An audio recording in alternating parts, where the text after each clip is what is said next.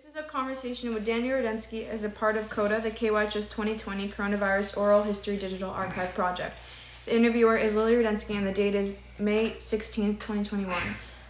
Daniel Rudensky, may we please have your permission to share and include your remarks as part of the CODA project? Yes. Thank you. How did you feel when you first realized the virus would make a significant change to society? Well, at the beginning, I don't think anyone knew what the changes were going to be. At the beginning, we were just very fearful that there was this virulent strain of a virus coming out of China. We didn't know if it was a natural strain, a weaponized strain. All we knew is we heard about the news about China being under siege, and then we heard about Europe being under siege. So that was kind of scary. And then there was this concern how we stop it from coming here. And so I know we shut down borders. But before that happened, we kind of here in our house, we kind of thought that it's going to make its way here. And just in case, we treat it like a hurricane where, we bought supplies in advance before the mad rush to the supermarkets and stuff. So we had gotten supplies a few weeks, I think, even before everybody else, just to have it stored up because I didn't want to have to deal with the craziness when it did get here. And so when they started shutting everything down, we started hearing about we have 2 weeks to stop the spread. And that seemed, pretty reasonable to me because it was something we were dealing with that we didn't know what it was. So I felt like being cautious was the best way to proceed going forward. What kind of changes to society affected you the most? So one of the changes was, having the kids go to school from home, having my wife and I work from home more often. My wife started working from home exclusively because that's what her work required. I had been partly working from home in my job, and when the virus hit, we started doing that a lot more often. So that to me was just a normal extension of what I was doing. Also, we were sort of locked in the house, so, all the forms of entertainment, the movie theaters, the restaurants, all those things are shut down, the parks. So we were kind of stuck trying to figure out ways to entertain ourselves here at the house. Were you scared that life would never go back to normal? No, I was never scared that life would never go back to normal. I knew eventually that life would return to normal. I've seen these kind of things in the past, and historically, these things in the past. So that didn't scare me. I wasn't concerned about that, but I was kind of shocked that it was taking as long as it did. 2 weeks became to stop the spread, became 4 weeks, became 8 weeks, became 2 months, 4 months. It just seemed like, there was this never-ending stay-at-home order and, keep everything locked down. And at some point, it just became, to me, it almost became like people didn't want it to return to normal. And that was kind of shocking to me. How did you think COVID affected the election? I think COVID had a tremendous effect on the election. I think one party used it to hammer the other party that was in charge. I think that, when this happened, again, we were dealing with an unknown. I think the president got criticized unfairly for locking the borders. I mean, to me, we're dealing with a virus that was spreading from country to country. That to me seemed like the most reasonable course of action, and yet the other party couldn't help but cause this xenophobia, which seemed to me just trying to score political points. So that sort of happened right at the very beginning. The other thing that I kind of noticed was that, the changing the election laws was a unnecessary and big deal. I mean, I thought that there was this fear created that people couldn't leave the houses and they had, we couldn't vote, and I thought that was actually kind of silly.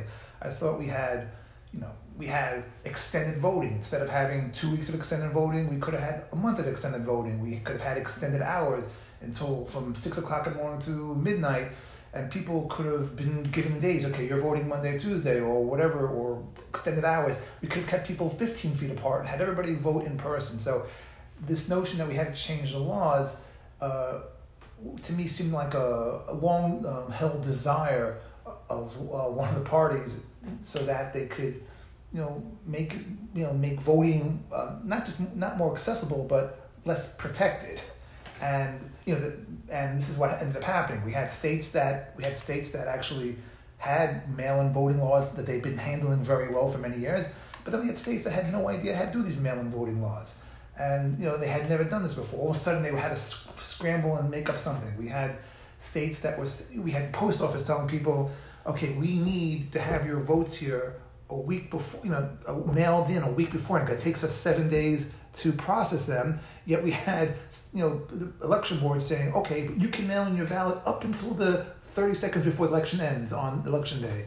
When the post office is saying, well, it's going to take us a week to process that. That doesn't make any sense. So I thought that one party used this pandemic to get their wish list of how can we make it easier to vote, but not in an easy safeguard way, in an easy unsafeguarded way. Did COVID ever alter your political views / in what way? Yeah, so it was on the last question, what I was just answering about the voting laws, this was one great realization that I had that, that this was really being used as a political hammer. But the other thing I also noticed is that, the fear of COVID was very politically convenient. We all witnessed the riots and the BLM riots and all these things that were going on. Yet when the riots were going on, people were saying, "Oh, it's okay to not have social distancing during these protests." I mean, I witnessed protests in New York City with 100,000 people. It's okay, and they were saying it's okay not to have social distancing during this because there's a social justice, element. However, at the same time, they're saying you can't go to church, you can't go to synagogue because that's dangerous. And I thought, come on, really? That it became so apparent to me that this COVID was being used to not enforce, but to move forward whatever your agenda was. So if your agenda was you wanted the BLM thing, COVID's fine. If your agenda was anti-religious or something that you didn't agree with, then COVID's a big fear, and it became a very convenient crutch to use it on when you felt it convenient. How did you feel the medical field handled the overloading of hospitals / COVID in general? So I think the medical field handled it pretty well, especially when we were dealing with this unknown. I mean, what we did was we shut down all the hospitals from elective procedures. We cleared out the hospitals in anticipation of beds coming in. We cleaned out all the ICUs, because of this. So what happened was there were beds available. We weren't like some of the other countries that didn't have the technology. We had the ICUs and all these things available. One of the things that people don't talk about and people don't realize is that when this happened initially, the death rates, that meant if you got infected, your chances of dying were much higher than they were even a few months later. More so in some of the at-risk groups, people who were at higher risk, who had comorbidities, who were elderly, who had higher death rates in COVID. What happened was once the medical field figured out that we need to treat this without ventilators. For example, that's just one example. At the beginning of the disease, people used to get ventilated. And it turns out that that's actually a very bad thing to do to people who are from COVID. We just give them, you just want to give them oxygen. You want to give them, you want to rotate them. There are things that the ICU started figuring out, and the death rate started going down. There are medications that we were giving that we started using now that were, again, some were politicized and therefore not given, which, as it turns out, we're now saying they're fine to give, and in fact, they were helpful. But I thought the medical field, once we figured these things out, the death rates dropped precipitously. And so we still had the high infection rates, but getting infected was no longer the big scary thing because the death rates were much less. So I thought the medical field handled it pretty well. I think the politicians handled it very poorly. I think the CDC handled it very poorly. How did COVID affect your social and work life? Well, as I mentioned before, our work life was we were working from home more often. Socially, everyone's afraid to go out. Everyone is afraid to meet each other. It also messed up our family vacation plans several times. Because we couldn't go to Europe, we couldn't go here in the country. So all these things, social work got completely flip-flopped, or just turned off. Our social plans were turned off. How did you feel when you're not able to see your family? So not being able to see the family, it's not great, but the truth is we also live in a very technological time where we have FaceTime, we have telephones, WhatsApp.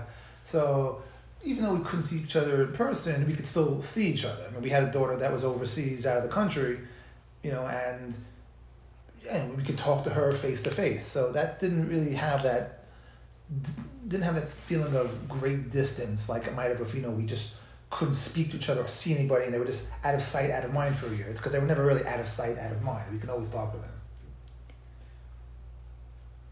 Do you think COVID affected your mental health for the worse or for the better? For me personally, I don't think it had much of an effect. I mean, I think it had a bad effect on the kids. I think not being able to see friends, do normal things. I think people being, and I see people around me who were very fearful, who became completely paranoid because they would listen to the news and not, as opposed to reading. And I think that I think people trusting the news became very paranoid because the news was trying to get you to watch the news, and the news sells stories when they have drama. I think me, who was more into the scientific journal and looking at it more from the scientific point of view, I never had that great fear, so I don't think it really affected me great, that in that way. I mean, obviously, it would have been nice to go out to a restaurant and stuff like that, but to me, it was always a temporary thing, so I never felt like this was going to be a long-term mental problem. What were your thoughts when you heard about the vaccine? No, I was very happy when I heard about the vaccine. I mean, the vaccine was one of the tickets we were going to need to get back to normalcy. So I think that the vaccine was something that was a great breakthrough. I think that it's a tremendous scientific achievement that they got that thing, ramped up and put out as fast as they did. And I think that I think it's getting a little misused, and what I mean by that is that the vaccine was really for people who were at risk, right? I mean, we wanted to stop the spread to protect the people at risk. We wanted to create a vaccine to help the people at risk, and it became, I see 12-year-old kids now who can't play outside, or stop from playing outside because they don't have a vaccine yet, and I go, why do they need a vaccine? So I'm very happy about this vaccine. I think it's a good thing. I think it's being overly used and overly leaned upon in society. Like, we're forgetting our basic science. And what I mean by that is, again, I'm a physician. I think that if you have immunity, natural immunity, we need to explore is it really necessary to give a 12-year-old a vaccine if they already had the disease? Again, it's not a clear-cut thing to me yet, but I'm not rushing. I don't think we should be rushing to vaccinate kids who've had the disease already and who've recovered. So I think the vaccine's a wonderful, great thing for the people who need it. I think it's, I don't think it's anything great for people who don't need it. I think it's, if you don't need it, you probably don't need it. But all remains to be seen, and my opinion can change on that as I see more data. If you had the virus or know someone who had the virus, can you describe what it felt like, and can you tell us the impact it had on you? So I did not have the virus. I had the vaccine.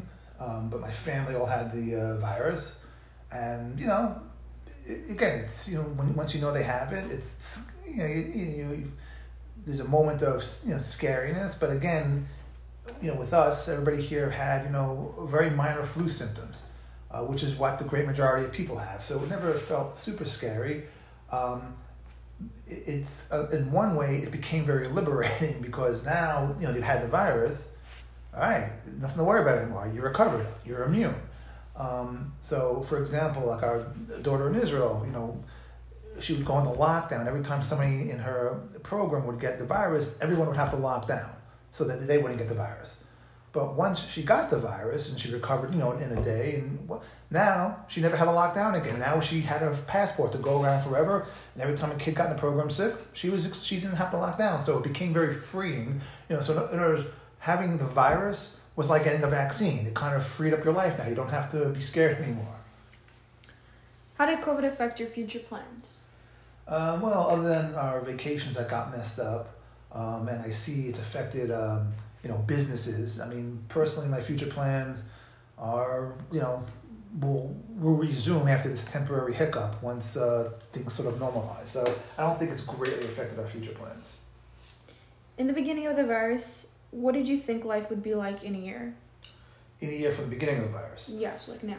So, I thought everything would be normal. I thought after 2 weeks to stop the spread, or something. I just thought things would be normalized. I never imagined it would be going on this long. I never imagined that things would be out of control. And we're lucky. We live in Florida, where we have been way ahead of the curve in terms of the science. I think in terms of how to deal with this virus and how to treat it and how to normalize our lives. So, yeah, I never thought we'd be where we are right now. I thought everything would have been absolutely normal by now.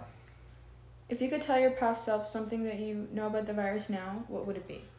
Well, other than buy toilet paper in that first week, I don't think I would have. Yes, other than the toilet paper, to worry about it. I mean, one of the things that early on the data was telling us that you need to wipe everything down. You have to take every item of food that would get delivered from Amazon or shopping that we'd go. We have to wipe everything down. And in the garage, we had a wipe down station that anything we'd bring in, we'd wipe it down, because that's what the scientists were telling us. Of course, now we all know that was nonsense. So, like a lot of the things about the virus, we now know are nonsense.